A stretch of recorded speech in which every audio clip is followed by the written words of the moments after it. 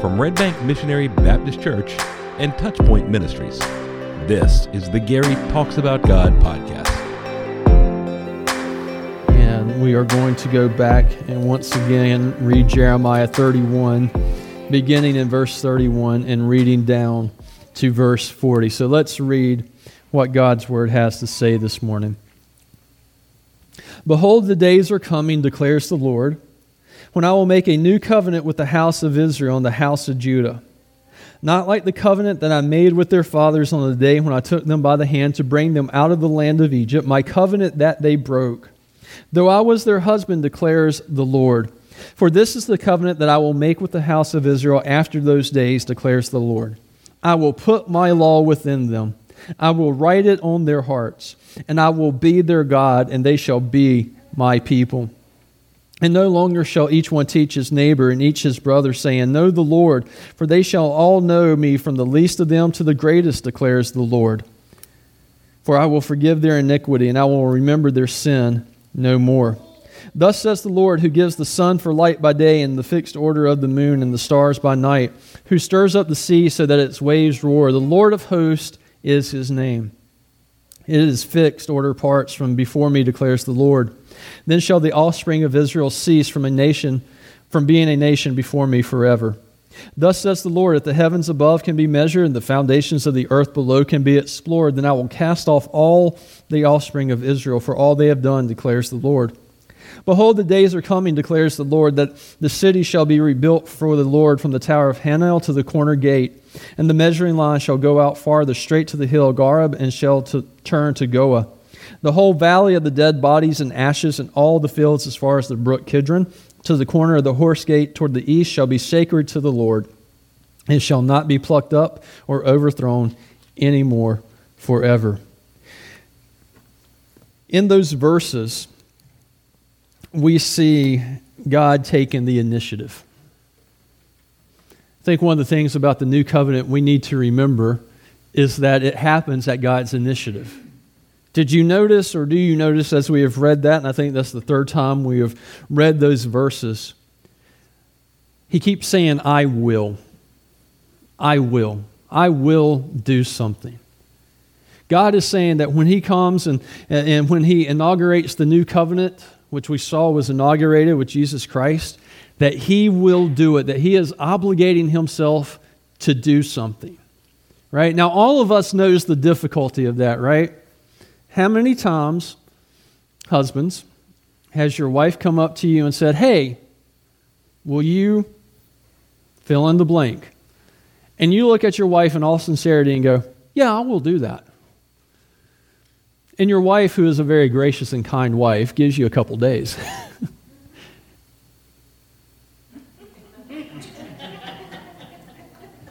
One wife just laughed way too loud.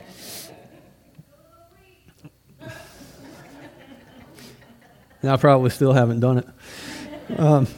Right? We mean to. We really do. And right now, let's stop. Let's just unfold our arms. Stop. Take the cross face off our face, and wives, stop sitting there with a little smug look on your face. All right, right. We intend to. We try our best. Right, and we eventually get there. Well, we're just being biblical. Because behold, the day is coming when we will. All right.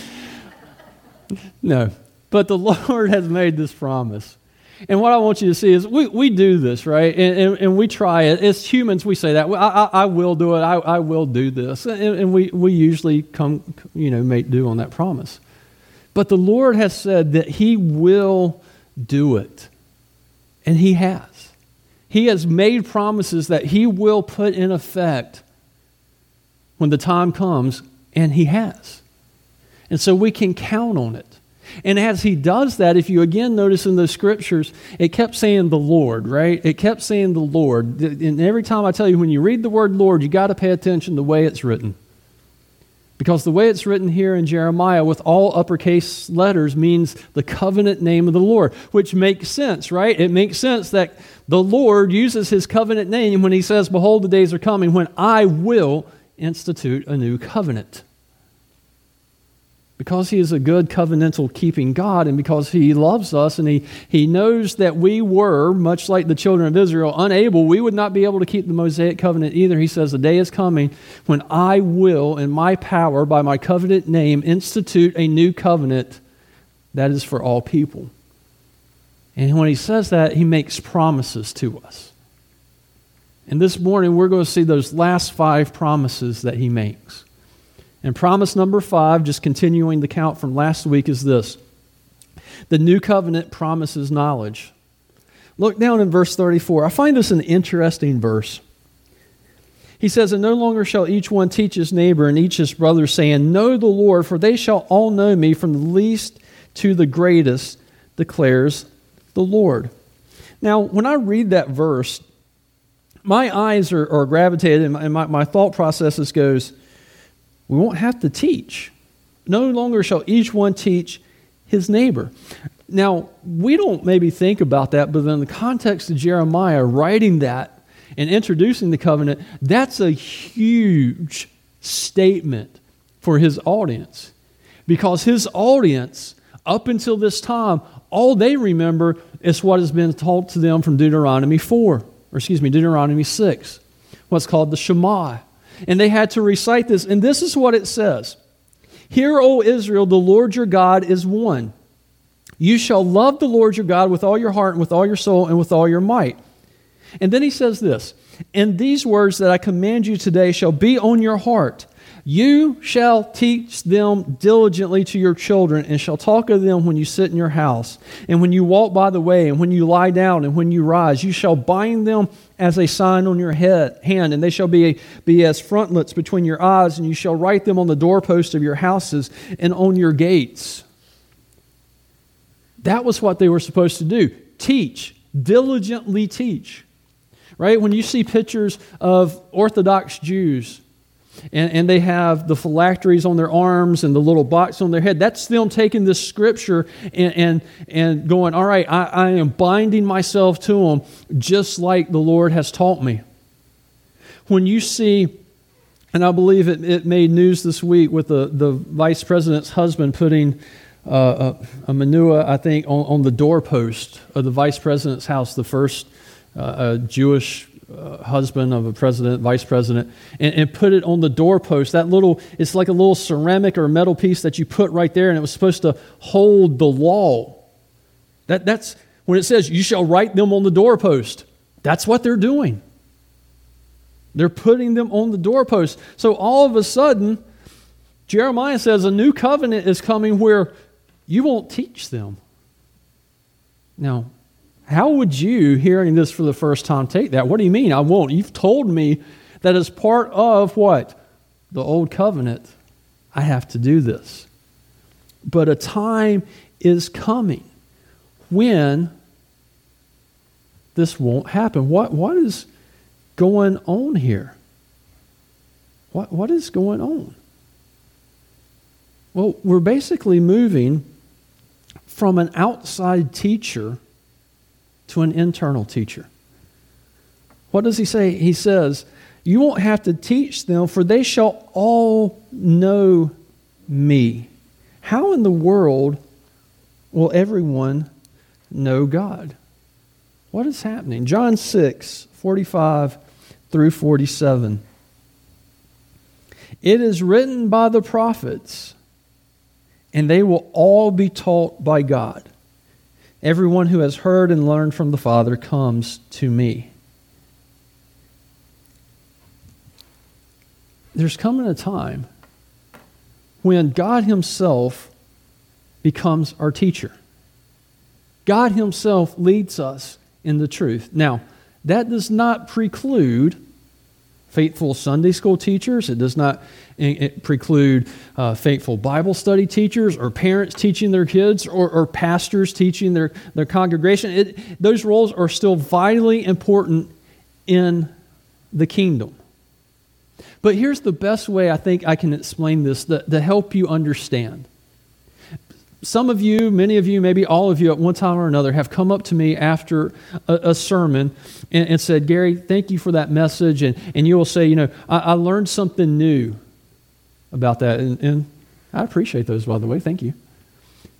However, one of the things I've noticed in many of those conversations is this. What you learn about God is true, but it's not what I said in my message. It's not something that I covered. Now, it may be tangentially related to the message.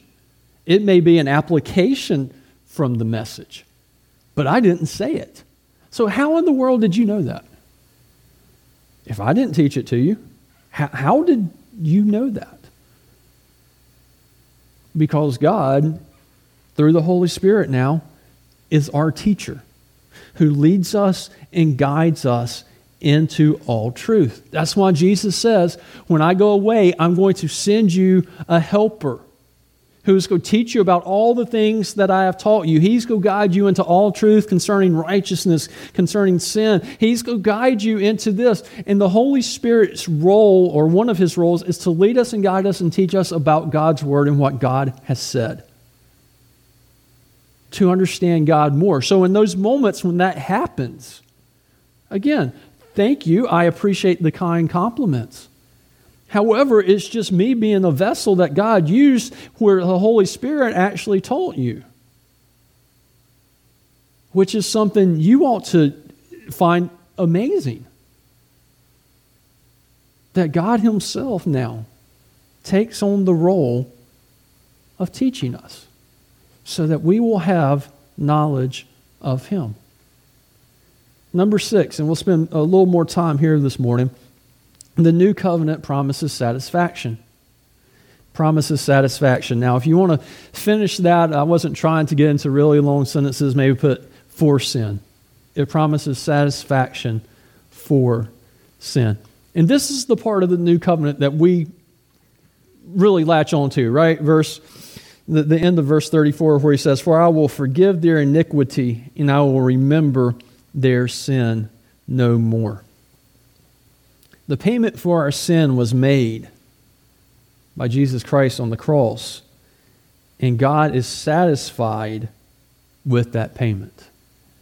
Now, when you say that, and when I say that, I will confess to you, those sounds like, that's harsh words. When you just think about everything that happened, you think about the crucifixion, and then you say, God was satisfied with that. The wording in and of itself kind of provides an erroneous view of God. It makes it look like God is relishing and enjoying what happened to Jesus on the cross. And that's not the image that I am trying to convey when I say that in his death, God was satisfied. Right? And this is a major theological issue. This is a big deal. Y'all, I think most of you are familiar with the hymn "In Christ Alone," and I use this as an illustration just to show you how big of an issue it actually is. Because when the Gettys wrote that hymn, they wrote, "Till on the cross, as Jesus died, the wrath of God was satisfied." And years ago, what happened was the Presbyterian Church USA wanted to include that song in their hymnal. But they didn't like those lyrics. And what they did was they went up to the hymn writers and they said, "Look, we like your song." And I forget, I think it's either 4 or 5 stanzas. They said, "We like everything about In Christ Alone except for that one little line." And they said, "Can we change it to this?" Where it says, "To the love of God was magnified." So, till on the cross as Jesus died, the love of God was magnified. Now, that's beautiful poetry. It really is. It flows. You could sing that. But boy, those are 2 radically different theological statements. Very radical. And the reason I say this is because Jesus didn't die just to magnify God's love. Was God's love magnified on the cross? Absolutely. The love of God was demonstrated in this. While we were still sinners, Christ died for us. Was it magnified? Absolutely. I would not disagree with that. The love of God is magnified every time we proclaim the gospel that says Jesus Christ died on the cross for our sins. But here's the thing. He didn't die because we had a lack of a love problem. Jesus died for us because we had a sin problem. And that's what needed to be taken care of. That's what needed to be satisfied. So when Jesus died on the cross, He made satisfaction for our sins. And now, I'm like you going, how does that happen? All right, so fair warning. We're getting ready to jump off the high dive into deep waters. Stay with me for just a minute and it'll come together, okay? What we're dealing with is the issue of atonement. And this verse forces us to examine it. For I will forgive their iniquity and I will remember their sin no more. How does this work? How is atonement for our sin made? And the word atonement kind of is the bigger, broader heading that encompasses everything. That Jesus' death on the cross, substitution, reconciliation, all those big words, right? Kind of intertwined and comes together under this heading of atonement. And to understand this, we really need to go back to the beginning. Remember when we went through Genesis, and I said as we study Genesis, we need to understand that Genesis is foundational to everything else the Bible teaches. I wasn't speaking in hyperbole. I really, really meant it. You go back to creation, and we were made by God, and thus, since God was our creator, we belong to God. We are His creation. But we as His creation, we sinned. We messed up everything. And because of our sin, it was injurious to a holy and righteous God. And because God is holy and righteous, the justice of God demands the injuring party to be punished for his sins. Go back and read the Old Covenant. Right?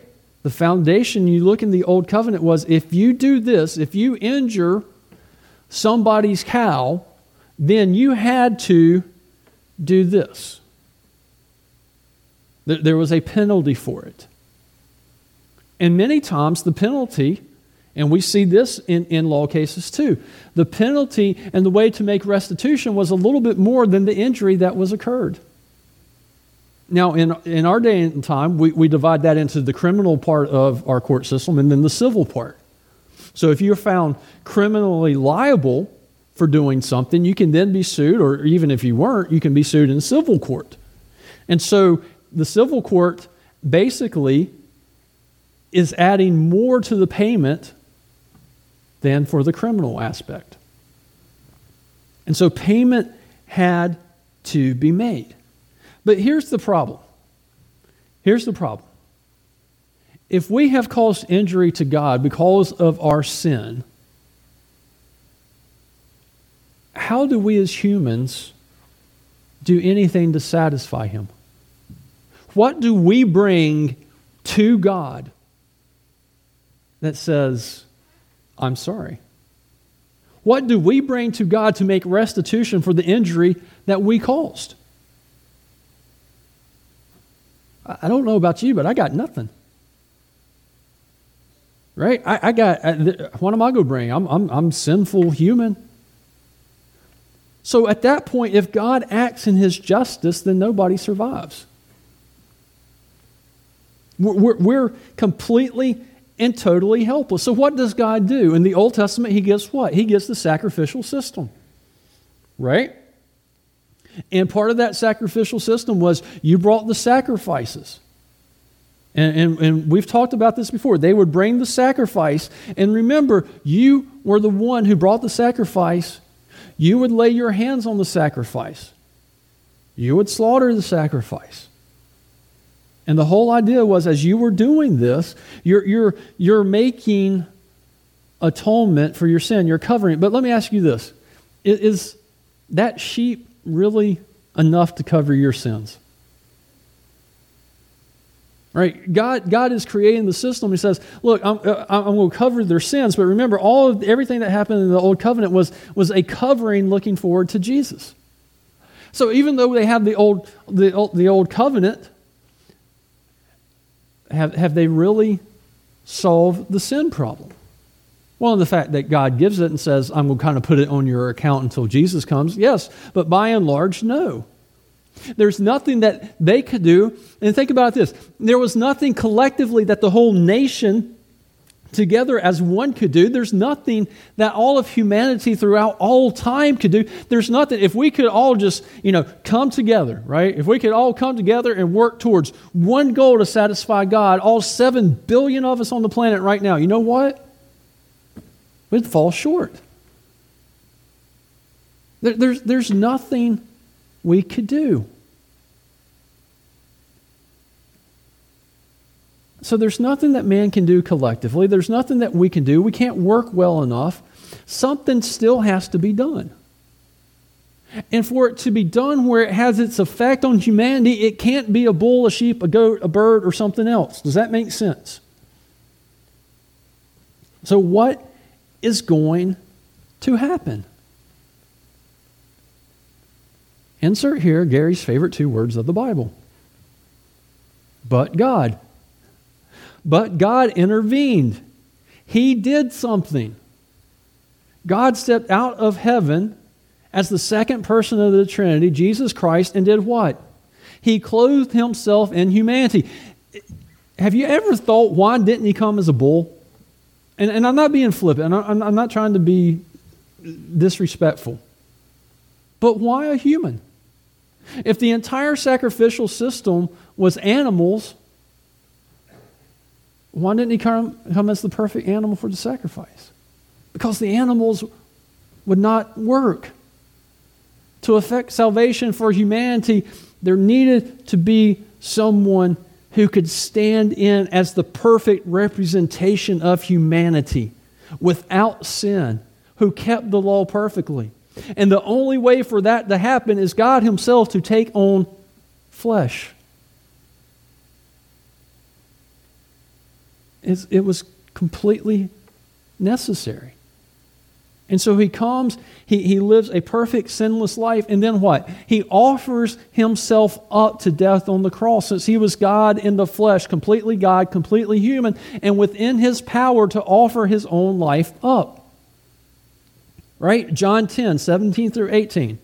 For this reason the Father loves me, because I lay down my life that I may take it up again. No one takes it from me, but I lay it down on my own accord. I have authority to lay it down, and I have authority to take it up again. This charge I received from my Father.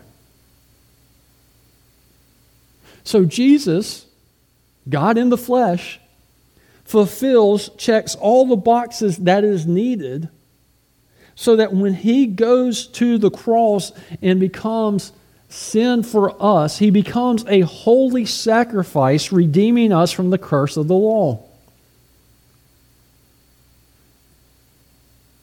And his sacrifice was infinitely able to satisfy, to be the restitution that the righteous justice of God demanded.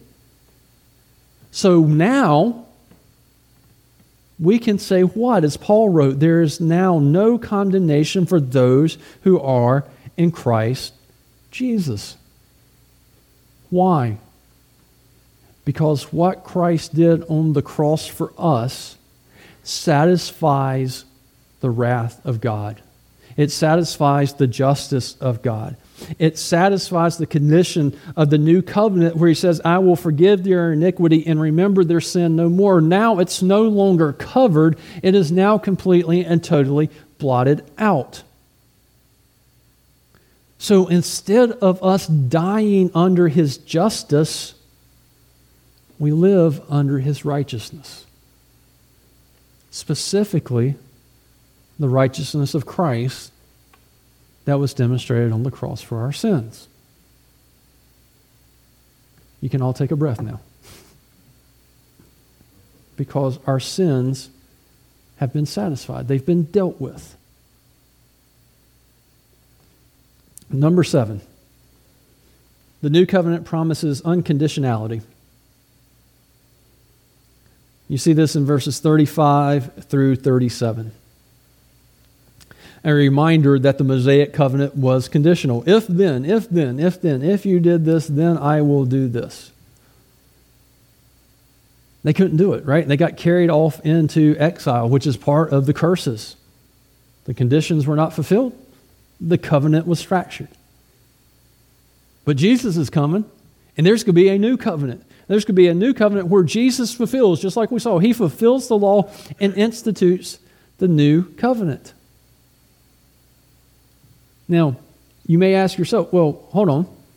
If the new covenant supersedes the old, could there possibly be a time in the future when there's going to be something else that supersedes the new? And the answer to that is no.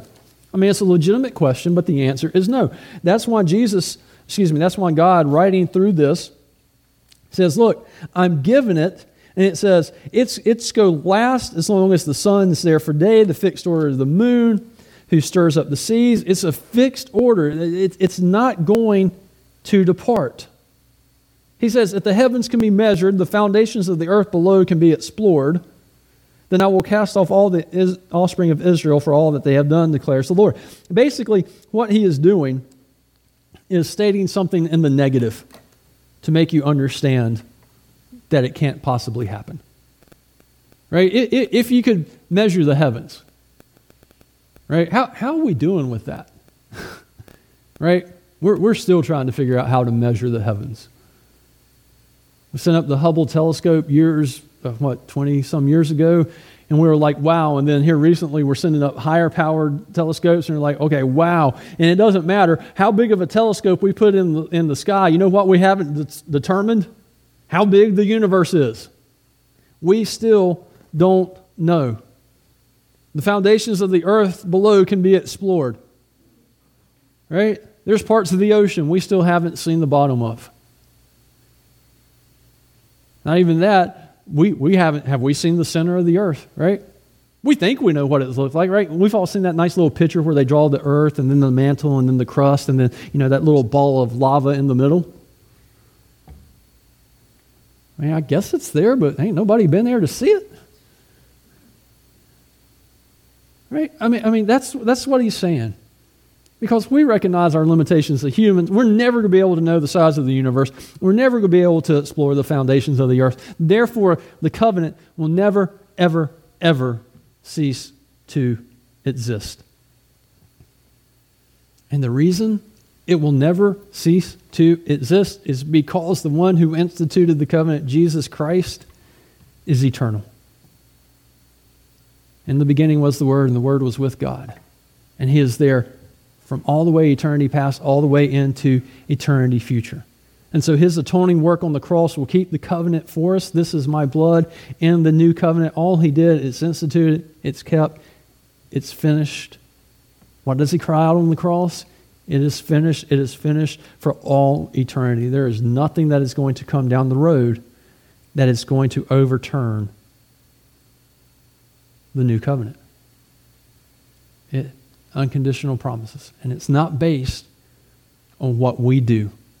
It is all based on what Christ did. Number 8, the new covenant promises habitation. A day is coming, it says, when He will rebuild the city of Jerusalem. You look down in verse 28, you see Jeremiah walking through talking about, you look in verse 28, we didn't do that. He says He is going to overthrow and destroy the city.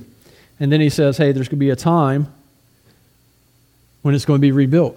Now, he was right on both accounts because the Babylonians came in and destroyed Judah, destroyed Jerusalem. They tore down the temple. But there's coming a time again where He says He's going to build it up, and He kind of walks us through parts of the city saying this is where it's going to be built up and this is where the gates are going to stand again. And He was right. When the exiles returned under Nehemiah and Ezra, they rebuilt the city and rebuilt the temple. And the fulfillment of Jeremiah happened in his lifetime. Some of the people who heard this saw that happen. But what makes Jerusalem so special? Well, Jerusalem was where the temple was, and by extension, then the temple was where God met with his people. And so the promise to rebuild the city is a promise that describes a physical place where God's people will dwell with God, and God will dwell with his people. It will be sacred, it will be holy, and it will be rebuilt in such a way that it will never be overthrown again, so that when we are part of the city, we don't ever have to worry about the foundations being destroyed. We won't have to worry about being taken off into exile, because it's never going to be destroyed again. But then finally, the new covenant promises a future. And I know if you kept notes last week, you're going, Gary, that was point number 1. And you're correct. Thank you for taking notes. Thank you for remembering. So why do I mention it here? As we have gone through and we have looked at these 8 promises, did any of you, as you heard those promises and as you were thinking about them, did it say, yeah, I see that makes sense, but at the same time, maybe just a little feeling in the back of your mind that we're missing something? Maybe you did, maybe you didn't, maybe I'm not describing it very well. And the reason I bring that up is because we are experiencing those promises now. We absolutely are. Jesus completely and totally fulfilled the new covenant.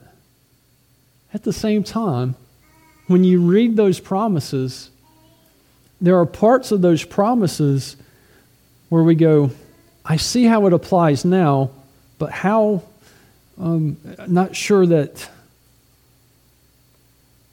we're experiencing the ultimate consummation of that. Because parts of it talks about Israel never being destroyed again. We've seen Israel exist, not exist, go out, go back. We've seen Jerusalem destroyed, not rebuilt, destroyed again. We're seeing and going, all right, we're not actually living in a city where we see God face to face. So there are parts, not parts, that's not correct. The ultimate consummation of the new covenant, where we see it in all its perfection, perhaps is a way to state it, is when Jesus returns and establishes his kingdom for all eternity. Until then, we get to enjoy them now. You get to enjoy now having your sins forgiven. You get to enjoy now God through the Holy Spirit teaching you. You get to enjoy those now. At the same time, there's coming a better day. Then I saw a new heaven and a new earth, for the first heaven and the first earth had passed away, and the sea was no more. And I saw the holy city, New Jerusalem, coming down out of heaven from God, prepared as a bride adorned for her husband. And I heard a loud voice from the throne saying, Behold, the dwelling place of God is with men, and he will dwell with them. And they will be his people, and God himself will be with them as their God. He will wipe away every tear from their eyes, and death shall be no more. Neither shall there be mourning, nor crying, nor pain any more, for the former things have passed away. And he who was seated on the throne said, Behold, I am making all things new. Also he said, Write this down, for these words are trustworthy and true. And he said to me, It is done. I am the Alpha and the Omega, the beginning and the end. To the thirsty I will give from the spring of the water of life without payment. The one who conquers will have his heritage, and I will be his God, and he will be my son. But as for the cowardly, the faithless, the detestable, as for the murderers, the sexually immoral, sorcerers, idolaters, and liars, all their portion will be in the lake that burns with fire and sulfur, which is the second death. Then came one of the 7 angels who had the 7 bowls of the 7 last plagues and spoke to me, saying, Come, I will show you the bride, the wife of the Lamb. And he carried me away in the Spirit to a great high mountain and showed me the holy city, Jerusalem, coming down out of heaven from God, having the glory of God. Its radiance like a most rare jewel, like a jasper, clear as crystal. It had a great high wall with 12 gates, and at the gates 12 angels, and on the gates the names of the 12 tribes of the sons of Israel were inscribed. On the east 3 gates, on the north 3 gates, on the south 3 gates, and on the west 3 gates. And the wall of the city had 12 foundations, and on them were the 12 names of the 12 apostles of the Lamb. And the one who spoke with me had a measuring rod of gold to measure the city and its gates and walls. The cities lie 4 its length, its width, and its height. And he measured the city with his rod, 12,000 stadia. Its length and width and height are equal. He also measured its wall 144 cubits by human measurement, which is also an angel's measurement. The wall was built of jasper, while the city was pure gold, like clear glass. The foundations of the wall of the city were adorned in every kind of jewel. The first jewel was jasper, the second sapphire, the third agate, the fourth emerald, the fifth onyx, the sixth carnelian, the seventh chrysolite, the eighth beryl, the ninth topaz, the 10th chryopars, the 11th jacinth, the 12th amethyst. And the 12 gates were 12 pearls, each of the gates made of a single pearl. And the street of the city was pure gold, like transparent glass. And I saw no temple in the city, for its temple is the Lord God, the Almighty, and the Lamb. And the city has no need of sun or moon to shine on it. For the glory of God gives it light, and its lamp is the Lamb. By its light will the nations walk, and the kings of the earth will bring their glory into it. And its gates will never be shut by day, and there will be no night there. They will bring into the glory and the honor of the nations, but nothing unclean will ever enter in, nor anyone who does what is detestable or false, but only those who are written in the Lamb's book of life. Then the angel showed me the river of the water of life, bright as crystal, flowing from the throne of God and of the Lamb through the middle of the street to the city. Also on either side of the river, the tree of life with its 12 kinds of fruit, yielding its fruit each month. The leaves of the tree were for the healing of the nations. No longer will there be anything accursed, but the throne of God and of the Lamb will be in it, and his servants will worship him. They will see his face, and his name will be on their foreheads, and night will be no more. They will need no light of lamp or sun, for the Lord God will be their light, and they will reign forever and ever. That is the future that all who place their trust in Jesus Christ have to look forward to. That is the future when the new covenant, the ultimate consummation of it, is made. And we get to experience all the perfect blessings of it as we are dwelling and living with God, because Christ has made satisfaction for our sins forever and ever. So just as John says, when Jesus says, "Surely I am coming soon," when you read those promises, I think we can agree with John and pray the same thing. Yes, come, Lord Jesus. The Gary Talks About God podcast is a production of Touchpoint Ministries and Red Bank Missionary Baptist Church in Germantown, North Carolina. Want to learn more? Visit our website at www.redbankmbc.com. If you enjoyed this content, please like and subscribe. Thank you for joining us.